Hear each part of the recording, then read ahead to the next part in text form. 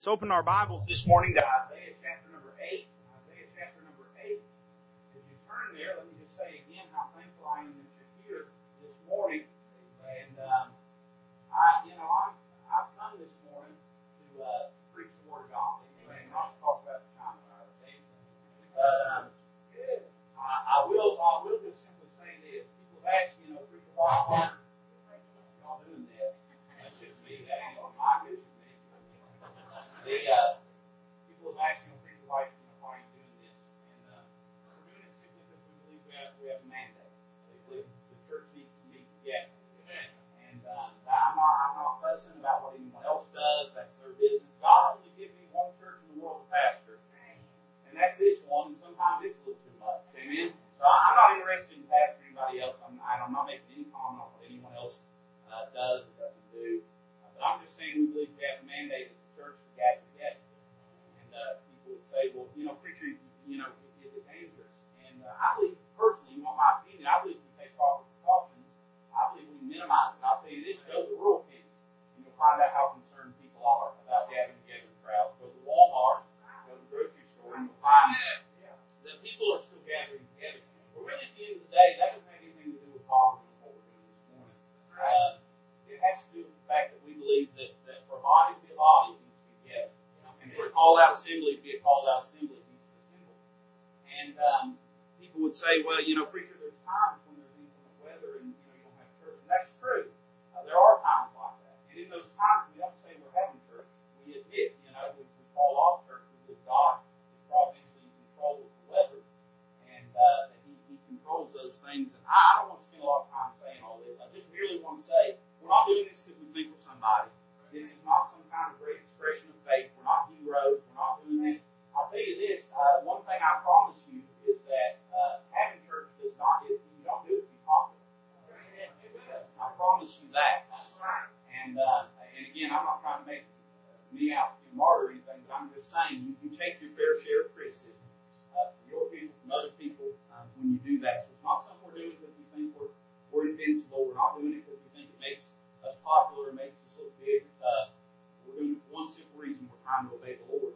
And in that vein, we try to make as many accommodations as we can along the way in doing things and even canceling things that we don't believe are the mandate of the local church to be doing.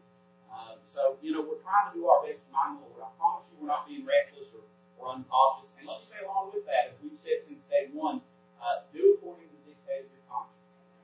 If you don't feel like you need to be here, I won't be mad at you. Nobody else will be mad at you. If you feel like you're at a particular risk, or if you don't think you should be here, then by all means, stay home, do whatever you need to do, and we'll understand that. So I'm not trying to get you not panic. I'm just saying, all I'm saying is I'm not going to worship at the altar of panic.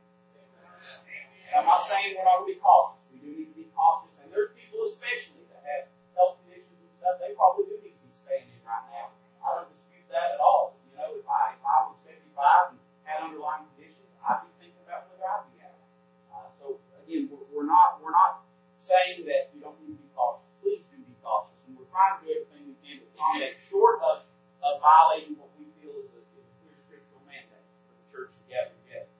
Some people would say, well, preacher, why don't you just do Sunday morning and not do Sunday night and Wednesday night? Well, for one thing, that just don't make any sense. Sunday morning is when you have most of your crowd together anyway. But also, I read the Bible where it says so much the more as you see the day approach. So, again, and there's people who will be mad at what I just said. I'm not saying it to make you mad. I'm not saying it to upset you. I'm just saying to share my heart and let you know we're not trying to be reckless. And if you feel like it's reckless for you to be here, nobody will be upset at you. If you feel like you can't be here, nobody will get mad. We're not trying to upset anybody. But we're just doing our very best to try to obey the Lord. And that's what we want to do this morning. Isaiah chapter number 8 this morning, verse number 1. And I'll give you a little context when we get into the message itself. But it begins this way. The Bible says, Moreover, the Lord said unto me, Take thee a great roll, and write in it with a man's pen concerning Mahershalal Hashbaz. And I took unto me faithful witnesses to record, Uriah the priest, and Zechariah the son of Jeberechiah. And I went unto the prophetess, which is the word for Isaiah's wife. I went unto the prophetess, and she conceived and bare a son. Then said the Lord to me, Call his name Mahershalal Hashbaz. For before the child shall have knowledge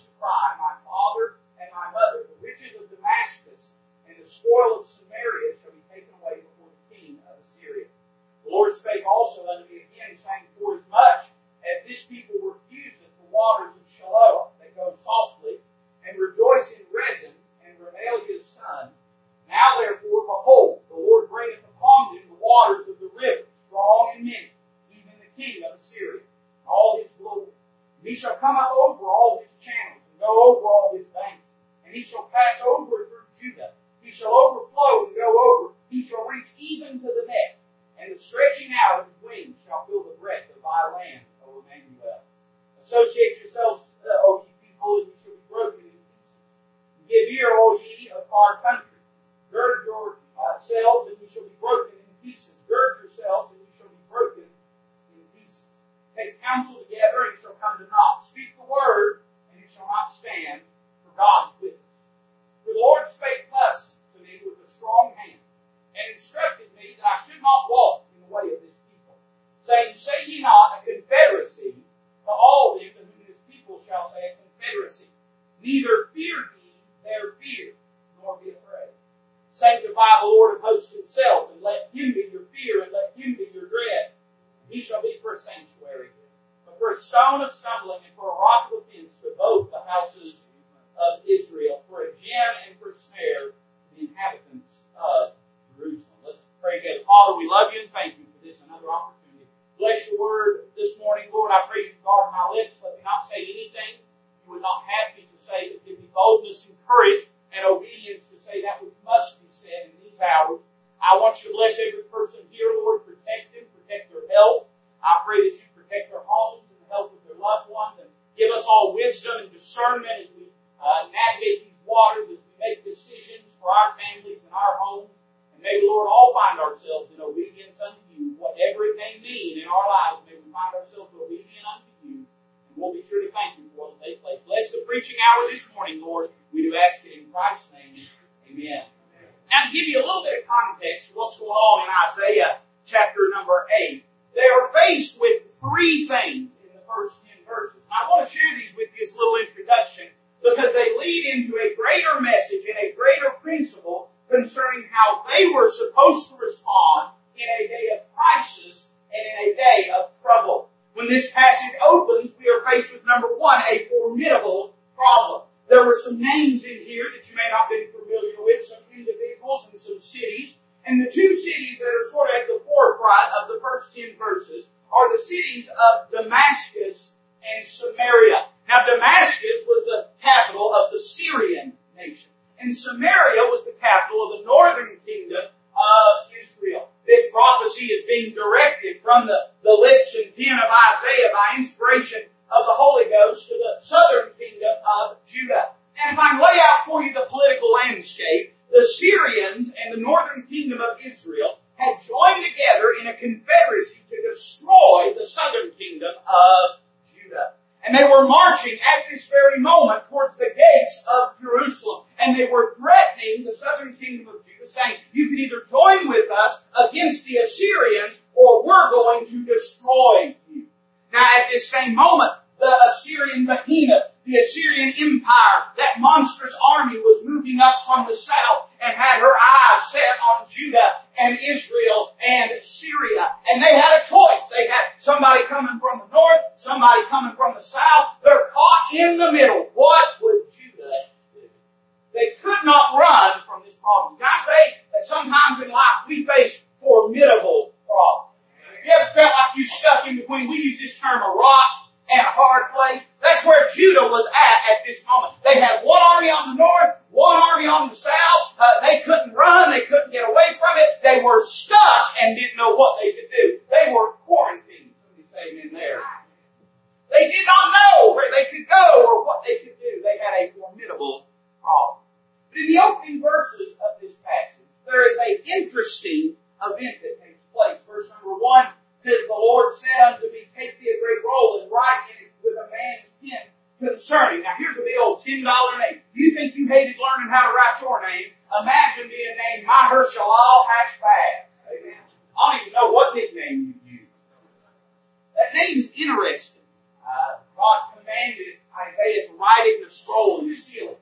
And then commanded Isaiah to go in unto his wife, the prophetess, and they conceived and bare a son. And the Lord commanded Isaiah to call his son that very same name. And this was the prophecy that was associated with it. He says in verse 4, for before the child shall have knowledge to cry, my father and my mother, the riches of Damascus, meaning the Syrians, and the spoil of Samaria, meaning the northern kingdom of Israel, shall be taken away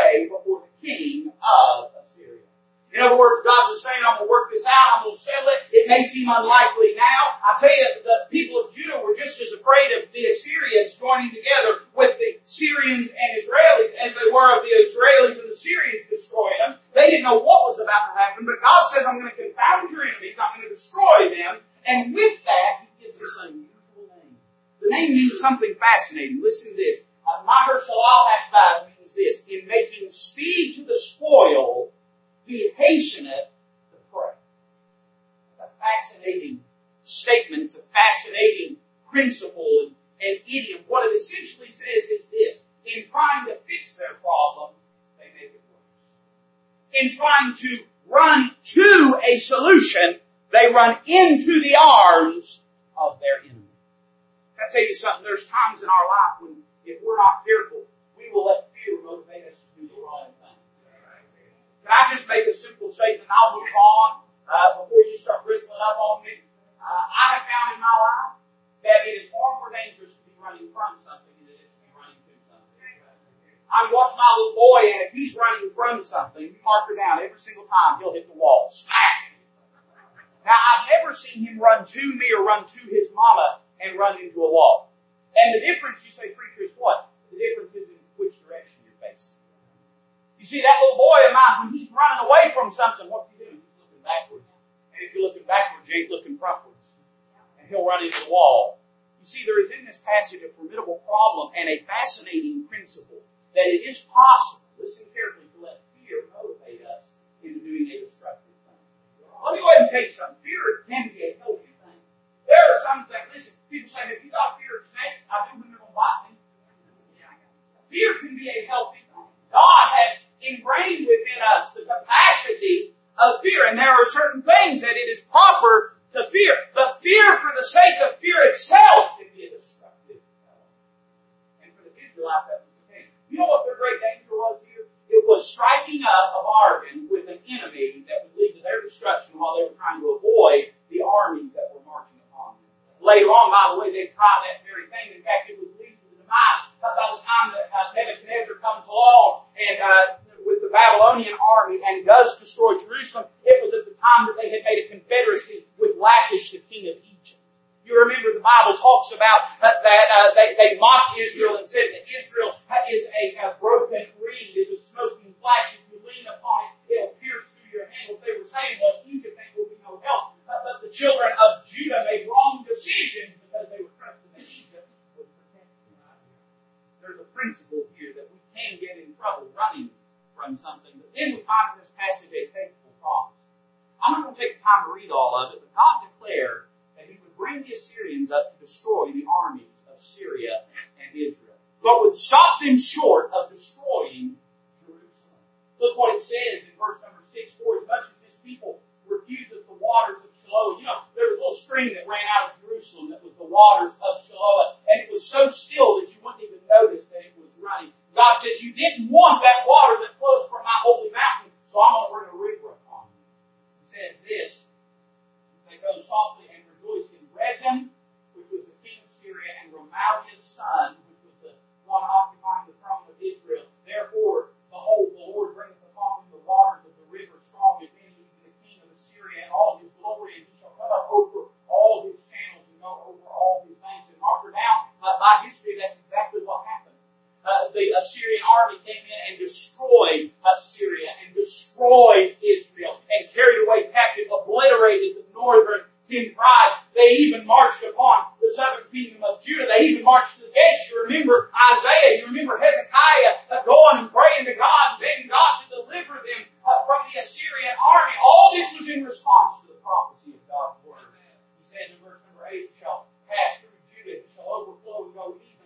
He shall reach even to the neck. And the stretching out of his wings shall fill the breadth of thy land, O Emmanuel.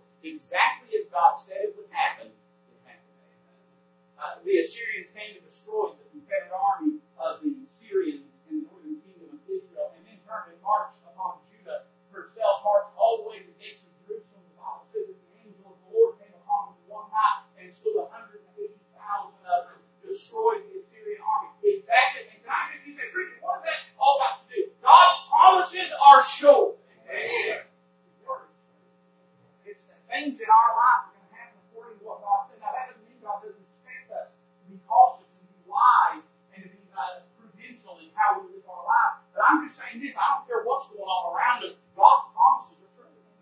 That's never going to go away. God's promises are yea and amen. They are surer than the rising sun. They are surer and stronger than the foundations of the earth. God's Word is true.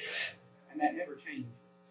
And it is in that context. They got an army marching from the north. They got an army marching from the south. God's warned them, don't put your trust in anything else. God said, I'm going to show up, I'm going to protect you, I'm going to watch over you. And in light of that, God gives 3 calls to the children of Israel. I want to share them with you this morning. Look with me at verses 11 and 12. The Word of God says, the Lord spake thus to me with a strong hand, and instructed me that I should not walk in the way of this people. Say ye not a confederacy to all them to whom this people shall say a confederacy. Neither, and I love this phrase, neither fear ye their fear, nor be afraid. Let me say that number 1 in this passage, we find a call to faith for the people of God. Now let me say, faith does not equal foolishness. Having faith is not foolishness, and acting foolish is not faith. There is a distinction between faith and foolishness. Foolishness is based upon recklessness. It is based not upon the truth of the Word of God or His promises, but it is rather based upon our own passion, or our own desires, or our own intellect. But faith comes by hearing, and hearing by the Word of God. Faith is saying, God said such and such, and I'm going to believe that God is right and God is good. Remember, everything that He's about to instruct you is in line with prophecy He just gave. He just got to be saying, hey, I'm going to take care of you. I'm going to be with you. These armies that are marching against you are going to come to naught. He says they can gather together, they can assemble, they can blow their trumpets, but He says, I'll break them in pieces. I've already promised you back in chapter 7, verse 7. He said, I promise you it'll all come to naught. He had already told them, I'm going to be with you. He said, everything's going to be fine. And so in light of that, He says, don't listen to what the crowd is saying. He gives them 3 basic instructions in this call to faith. Number 1, He instructs them to avoid their footsteps. Verse 11. He says that I should not walk in the way of this people. Can I tell you something? And this is a truism of life, and I hope that you'll listen carefully to it. The majority is not always right. I'm not saying the majority is always wrong. Sometimes the majority can be right. But let me say that the steps, the footsteps, the life of the believer should not be dictated by what the majority says, but rather what the Almighty says. He exhorted them. He said, listen, they're walking this way, but you don't go that way just because they're going that way. You know what he recommended? I thought this was cute, so I wrote it in my notes. You ready? Spiritual distancing. Keep 6 foot away from their actions at all times. You know? He says, hey, listen, they're going a particular direction. It reminds me, we see the steps of the majority up here. The majority, by the way, is wrong more often than it's right. Now listen, if that statement makes you mad, I'm sorry. But it's true. The majority is wrong. I'm not saying the majority is wrong about whatever warnings they're giving right now, and I'm not advocating we just throw caution in the wind, but I want to keep you grounded through this thing. If we're not careful, we'll lose our footing during this thing. I'm just reminding you that the majority is wrong more often than it's right, and consensus does not mean correct. Now that does not mean that the majority is wrong, but what does it mean? It means that we should take whatever the majority is saying and weigh it against the Word of God. Say, what is the God? Listen, can I remind you that God by Himself is the majority? And God by Himself, greater is He that is in you than He that is in the world. By Himself He is a majority. So whatever God says, we can trust, regardless of what the majority says. We see the steps of the majority, then we see the strong hand of the Almighty. I was talking to someone earlier, they were talking about the Lord speaking to them in their life and how the Lord got their attention about a particular matter. You know, sometimes He has to speak with a strong hand. If you're stubborn like I am, sometimes He has to get a little loud. Sometimes He has to get a strong hand. But you know, it's a reminder to me, in speaking with a strong, you know why He spoke with a strong hand to Isaiah? You know why that language is used? You know what that evokes? It evokes strength and stability on the part of God. In other words, Isaiah is reminded that no matter how the world is shaking around him, God is unmoved by the circumstances. Hey, listen, we may feel weak. We may feel as a country that we're weak. We may feel the economy is weak. But I remind you that the Lord's hand is not short. Hey, listen, He is not incapable of saving. His arm is not slack. He is capable. His hand is as strong as hell. He has a strong hand. So He commands him to abandon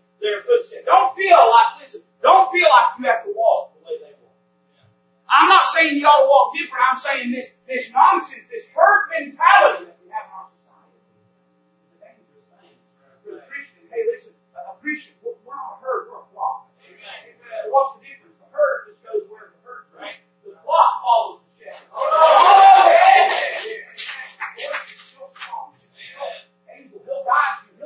He'll give you wisdom. Hey, he leads beside us. You say, preacher, you're irresponsible. No, I'm saying follow the shepherd. He leads beside still water. He makes us to lie down in green pine. I'm not telling you to listen to me. I'm telling you to listen to Him. And He will never lead you wrong. He has strong hands. He commands them to abandon their footsteps. Number 2, look at, or avoid their footsteps. Look at verse 12. It says this, say ye not a confederacy to all them to whose people shall say a confederacy.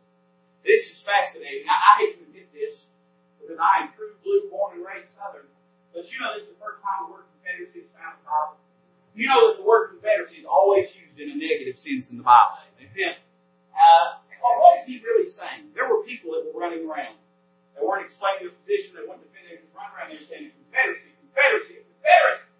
What confederacy they were talking about? Well, they were talking about one of two things. They were either talking about the confederacy between the Syrian nation and the kingdom of Israel. And they were saying these people are going to kill us. They're going to destroy us. They're going to overrun us. We're hopeless. We have no chance. We have no safety. We have no refuge. God says, now, don't listen to that man. Don't listen to that man. Or they were talking about a confederacy between the kingdom of Judah and someone else. In other words, saying the answer to our problem is to enter into a confederacy with the Assyrians, or a confederacy with the Egyptians, or a confederacy with the Syrians and the kingdom of Israel against Assyria. In other words, what they were saying was look to man to fix your problem. And they were running around just screaming this and screaming it and screaming it. And to that, God says to Isaiah, abandon their foolishness. Their foolishness. You say, what kind of foolishness? Well, let me say number 1, He's commanding them to abandon their fevered hysterics of the proud reign. What do you mean, preacher? Well, they was running around saying, hey, listen, these people are going to overrun us. They're going to destroy us. God's done fell off of His throne. Everything's gone to a mess. We're not going to survive this. We're not going to make it through this. Can I tell you this? And this was true 2 months ago. It's still true today. And it'll be true 2 months down the road. God's in control. Amen. God's in control. Yeah. Let me tell you something. There are a lot of things that I think we prudence would suggest that we do. Listen, I wash my hands. I didn't for the first 32 years of my life, but I've started to pass it out. And it's been good for me. I quit reading other people's dreams. You know, all teasing aside, here's the reality. There's a lot of things we should do during this time. Prudence will demand it. Caution will demand it. And I'm not against such things. I wash my hands more. I think that's a good thing. I think it's sad for the pandemic. Right. I saw a thing on the internet that next week we're going to work on shapes and colors. But I think we ought to wash our hands. By the way, for whatever criticism I may take, whatever decisions I make, I socially distance more than most people. Believe it or not, I don't go into a Walmart unless I have to. I don't go into the store unless I have to. We've been staying home as much as we can. I think that's good. Listen, especially those that have health conditions too often. Let somebody go get your groceries. Let somebody run a fair again. There's nothing wrong with that. Be cautious. Keep the distance. I'm not opposed to any of those things. I think that's a good thing. I think we need to be careful. I think we need to be cautious. We've tried in our church to do things to accommodate, make a safer environment best as we can. We've canceled what we would call, extracurricular events, things that don't pertain to the mandate of the church. We need to preach and pray and worship God. And I've done those things, and we'll do whatever we can and have to abide by whatever rules or regulations may be placed. Let me tell you what I won't do. I won't worship at the altar of people's hands. I won't pretend like God's fell off of the sky. I won't pretend like God can't take care of it. I won't pretend like it's the government that's to take care of us and not God. I won't pretend like it's noble or spiritual to disobey God in view of obeying man or obeying government. I won't do that. Listen, I'm not. You panic all you want. You know what most people want? Most people want is to be hysterical. And I'm not saying you can't be hysterical. Be hysterical. Brought up, smack you right in the jaw. That's fine.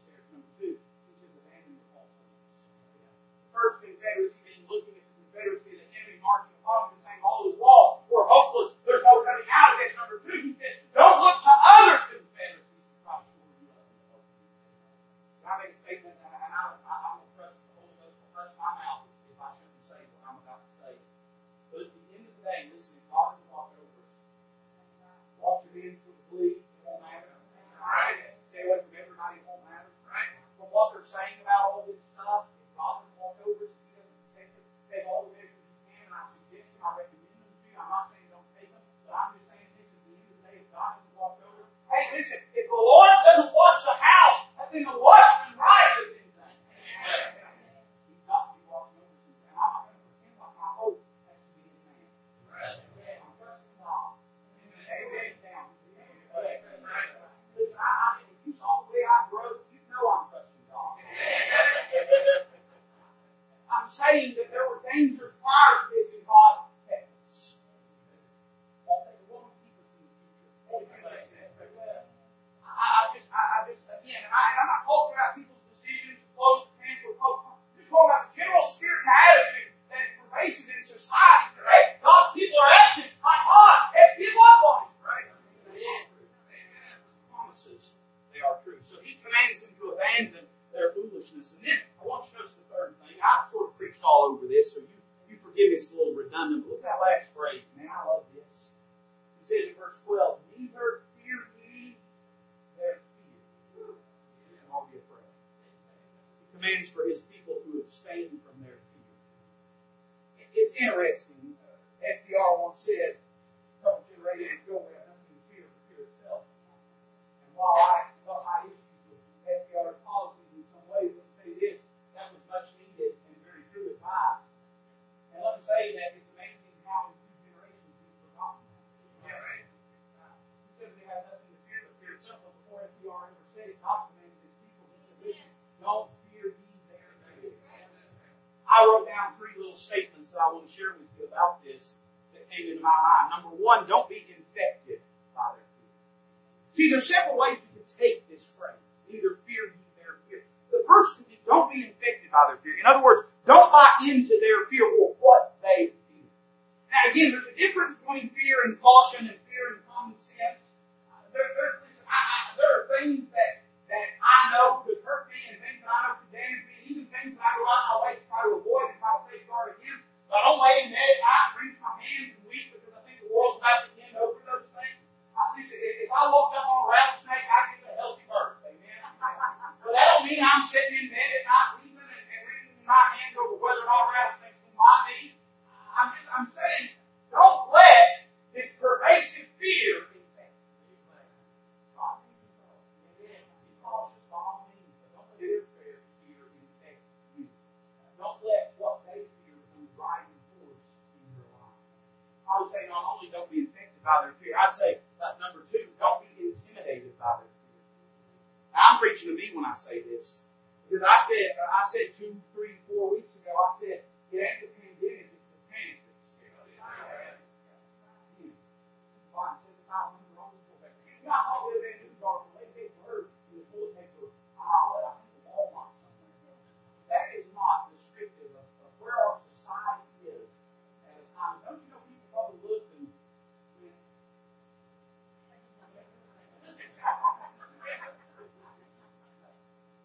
sorry. One roll, all right? But listen, the panic is scary. There's a lot of people ain't worried about the pandemic, worried about the panic. That's right.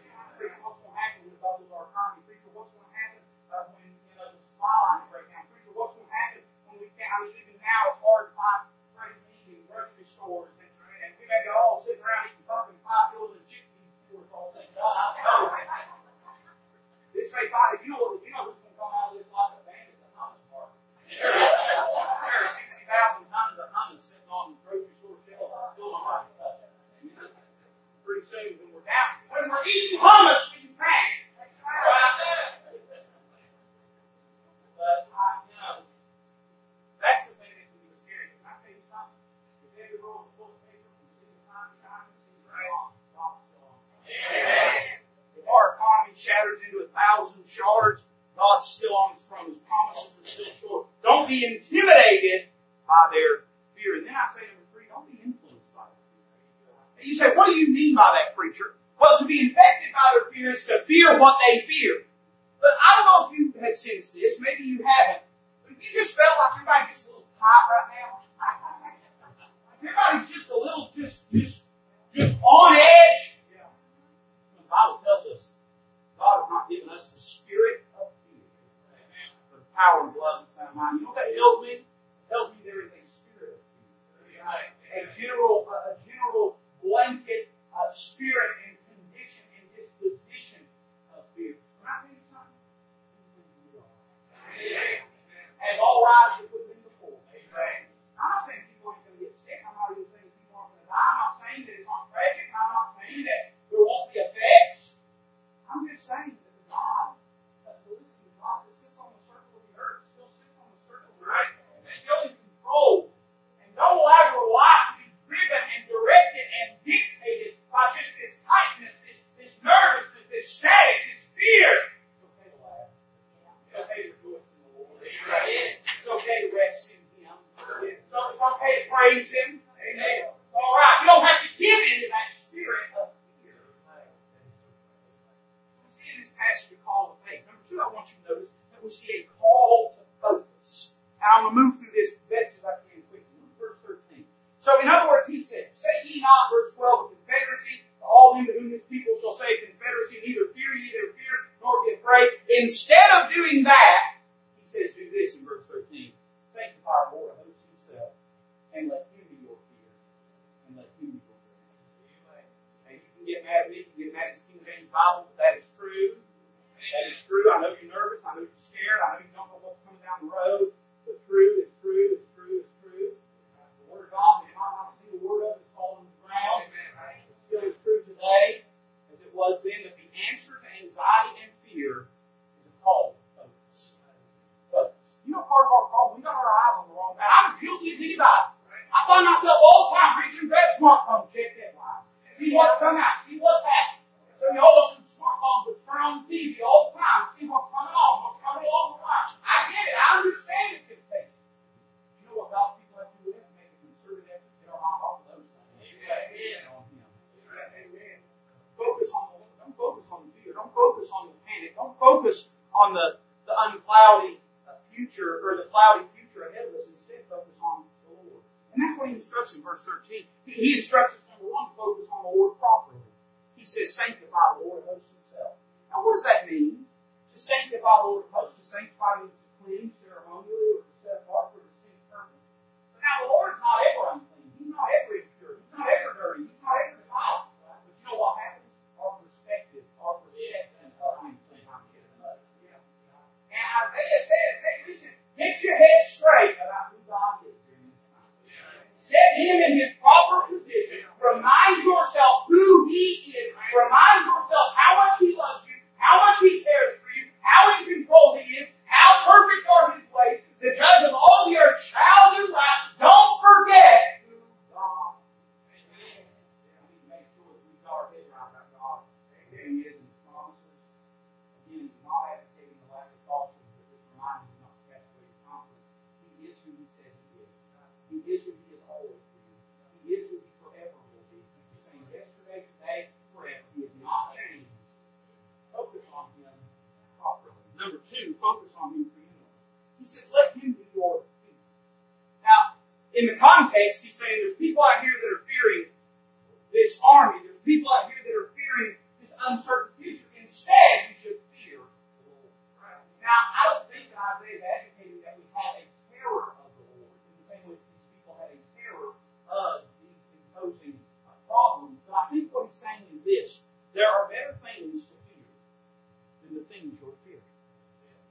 You say, why is that, preacher? Well, typically we prioritize fear. There are certain things I'm afraid of. There are other things I'm not as afraid of. There are certain things just because of the odds and probability that are happening that I have a greater fear of. There's severity of things can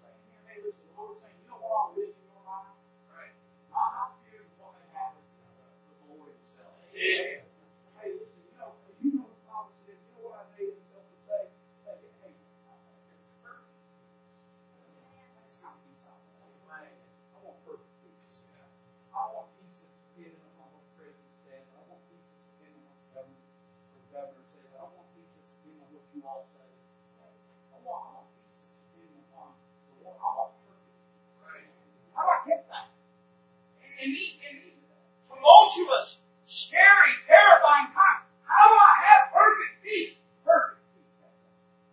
Keep your mind.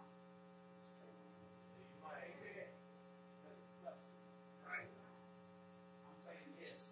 Instead of spending all your time worrying about somebody that you passed 2 hours ago that caught when they were walking by. Right? Instead, that makes people, and listen, you're in toilet paper aisle. You want to clear that thing out? All you have to do is start coughing. That's it. People drop what they're holding. Just run off. You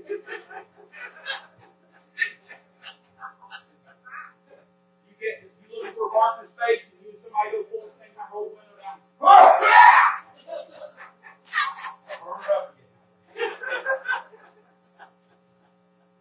Instead of letting the terror of the unknown live in your mind, plant these seeds, pour a foundation, and build a kingdom there. I'm not saying that if a person's scared, they're not spiritual. I'm not saying if they're scared that they're not trusting the Lord. It's natural to be scared. All of us have concern over this. But I'm saying if you want to battle that, you battle it by getting your mind. I see a call to focus. And then finally, and I'll be done this morning, I see in verse 14, call to holiness. What do you mean, preacher? Look at verse 14. We'll read verse 13. It says, sanctify the Lord of hosts himself. Now, when I see the term Lord of hosts, I think of Jehovah. I think of the Godhead in particular. And yet, the Bible says this, let him be your fear and let him be your dread, and he. So, the Godhead, he shall be for a sanctuary. And you might say, well, that's good, preacher. But now notice this next phrase. It's pretty interesting. For a stone of stumbling, and for a rock of offense of the houses of Israel, for a gin and for snare, the inhabitants of Israel. Now, if you're a student in your Bible, that probably sounds a little familiar to you. Right? It did to me. I got thinking, man, where have I seen that in my Bible? And I just went over to 1 Peter chapter 2, and listen to what I found there. Verse 5 says, he also, talking to the church, he also as lively stones are built up a spiritual house, an holy priesthood, to offer up spiritual sacrifices acceptable to God by Jesus Christ. Wherefore also it is contained in the Scripture, behold, I lay in Zion a chief cornerstone, elect, precious. He that believeth on him shall not be confounded. That's talking about Jesus. Unto you therefore which believe he is precious. But unto them which be disobedient, the stone which the builders disallowed, meaning they crucified Jesus. The same is made the head of the corner, and a stone of stumbling, and a rock of offense, even to them which stumble at the word, being disobedient, whereunto also they were appointed. Now you say, preacher, what are you getting at? I'm saying this in Isaiah chapter 8, it says, the Lord of hosts. And yet in 1 Peter chapter 2, the very person described is Jesus. So who is it? I would say this, and I remind you of what the Hebrews writer said, that in him, in Jesus, all fullness of the Godhead dwelleth bodily. He's the brightness of his glory. He's the express image of his person. And that if you have Jesus, you have him. Now let's stop and think about what he said. He said he'll be a sanctuary during times of trouble. What's a sanctuary? Well, it can mean a few different things. One, a sanctuary is a place of protection. Go to a sanctuary in order to be protected. It's a place where the enemy can't get to you. It's a place of protection. Number two, for the Jew, it was a place of the presence of God. That's where they met with God, was in the tabernacle or in the temple, in the sanctuary of God. If they wanted to find God, that's where they found him. And then to them, because of that, it was a place of God. You know what that means? We need to be reminded that, I don't know what's going to happen with the economy. It's bad. I'm not going to lie to you, it's bad. It ain't hummus bad, but it's bad. I don't know what's going to happen. I don't know what's going to happen with these illnesses. And I won't speculate. But I will tell you this, that if you have Jesus as your Savior, you have all the fullness of the Godhead, wealth bodily and bodily. You have every bit of God there is to have. You have Jesus, you have a place of protection. You are His. You're not His right. You're not your own. You are His temple. You are His purchased possession. You are His child. You are His responsibility. He has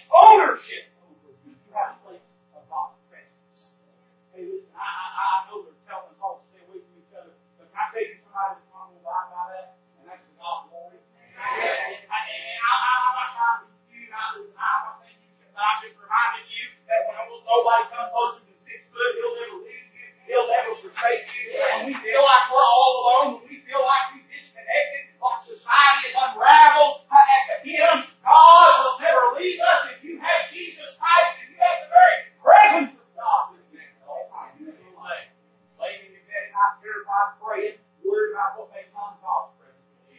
Hey, listen, I'm driving, don't know what's going to happen, don't know where the future holds. God is with you. If you have Christ as your Savior, you have Amen. You need to be reminded that in whatever area of our life, and for our nation as a people, right, there is a place to call. There's a place to call. We feel like we've allowed this thing to take up too much space in our heart and mind. If we have allowed it to get our focus off of Him, or if we have allowed some area of sin or temptation in our life, I remind you that we need not travel to Jerusalem and worship in the temple. We need not go and meet in the confessional and confess our sins in some human name, but the very presence and pardon of God is available to all. Hey, if we confess our sins, He's faithful with us to forgive us our sins and cleanse us from all unrighteousness. This isn't a time of unity. This is a time to be full. Amen. Because whatever else we lose, whatever else we may have to learn to live with or without, we'll never have to walk this path without Him. We have the fullness of God at all times.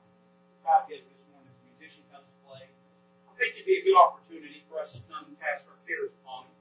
I would say there's probably not very many people in this room that would say, Preacher, I'm careless about this. I don't care what happens. I'm uninterested. I think most of us would say, Preacher, being honest, of course I'm concerned. Of course I'm fearful. Of course I have anxiety. Of course I'm wondering and even, worry about the future. Can I invite you to come? His shoulders are broad enough. Listen, I'm not saying you have to pile up on somebody. I'm not saying you have to hug up.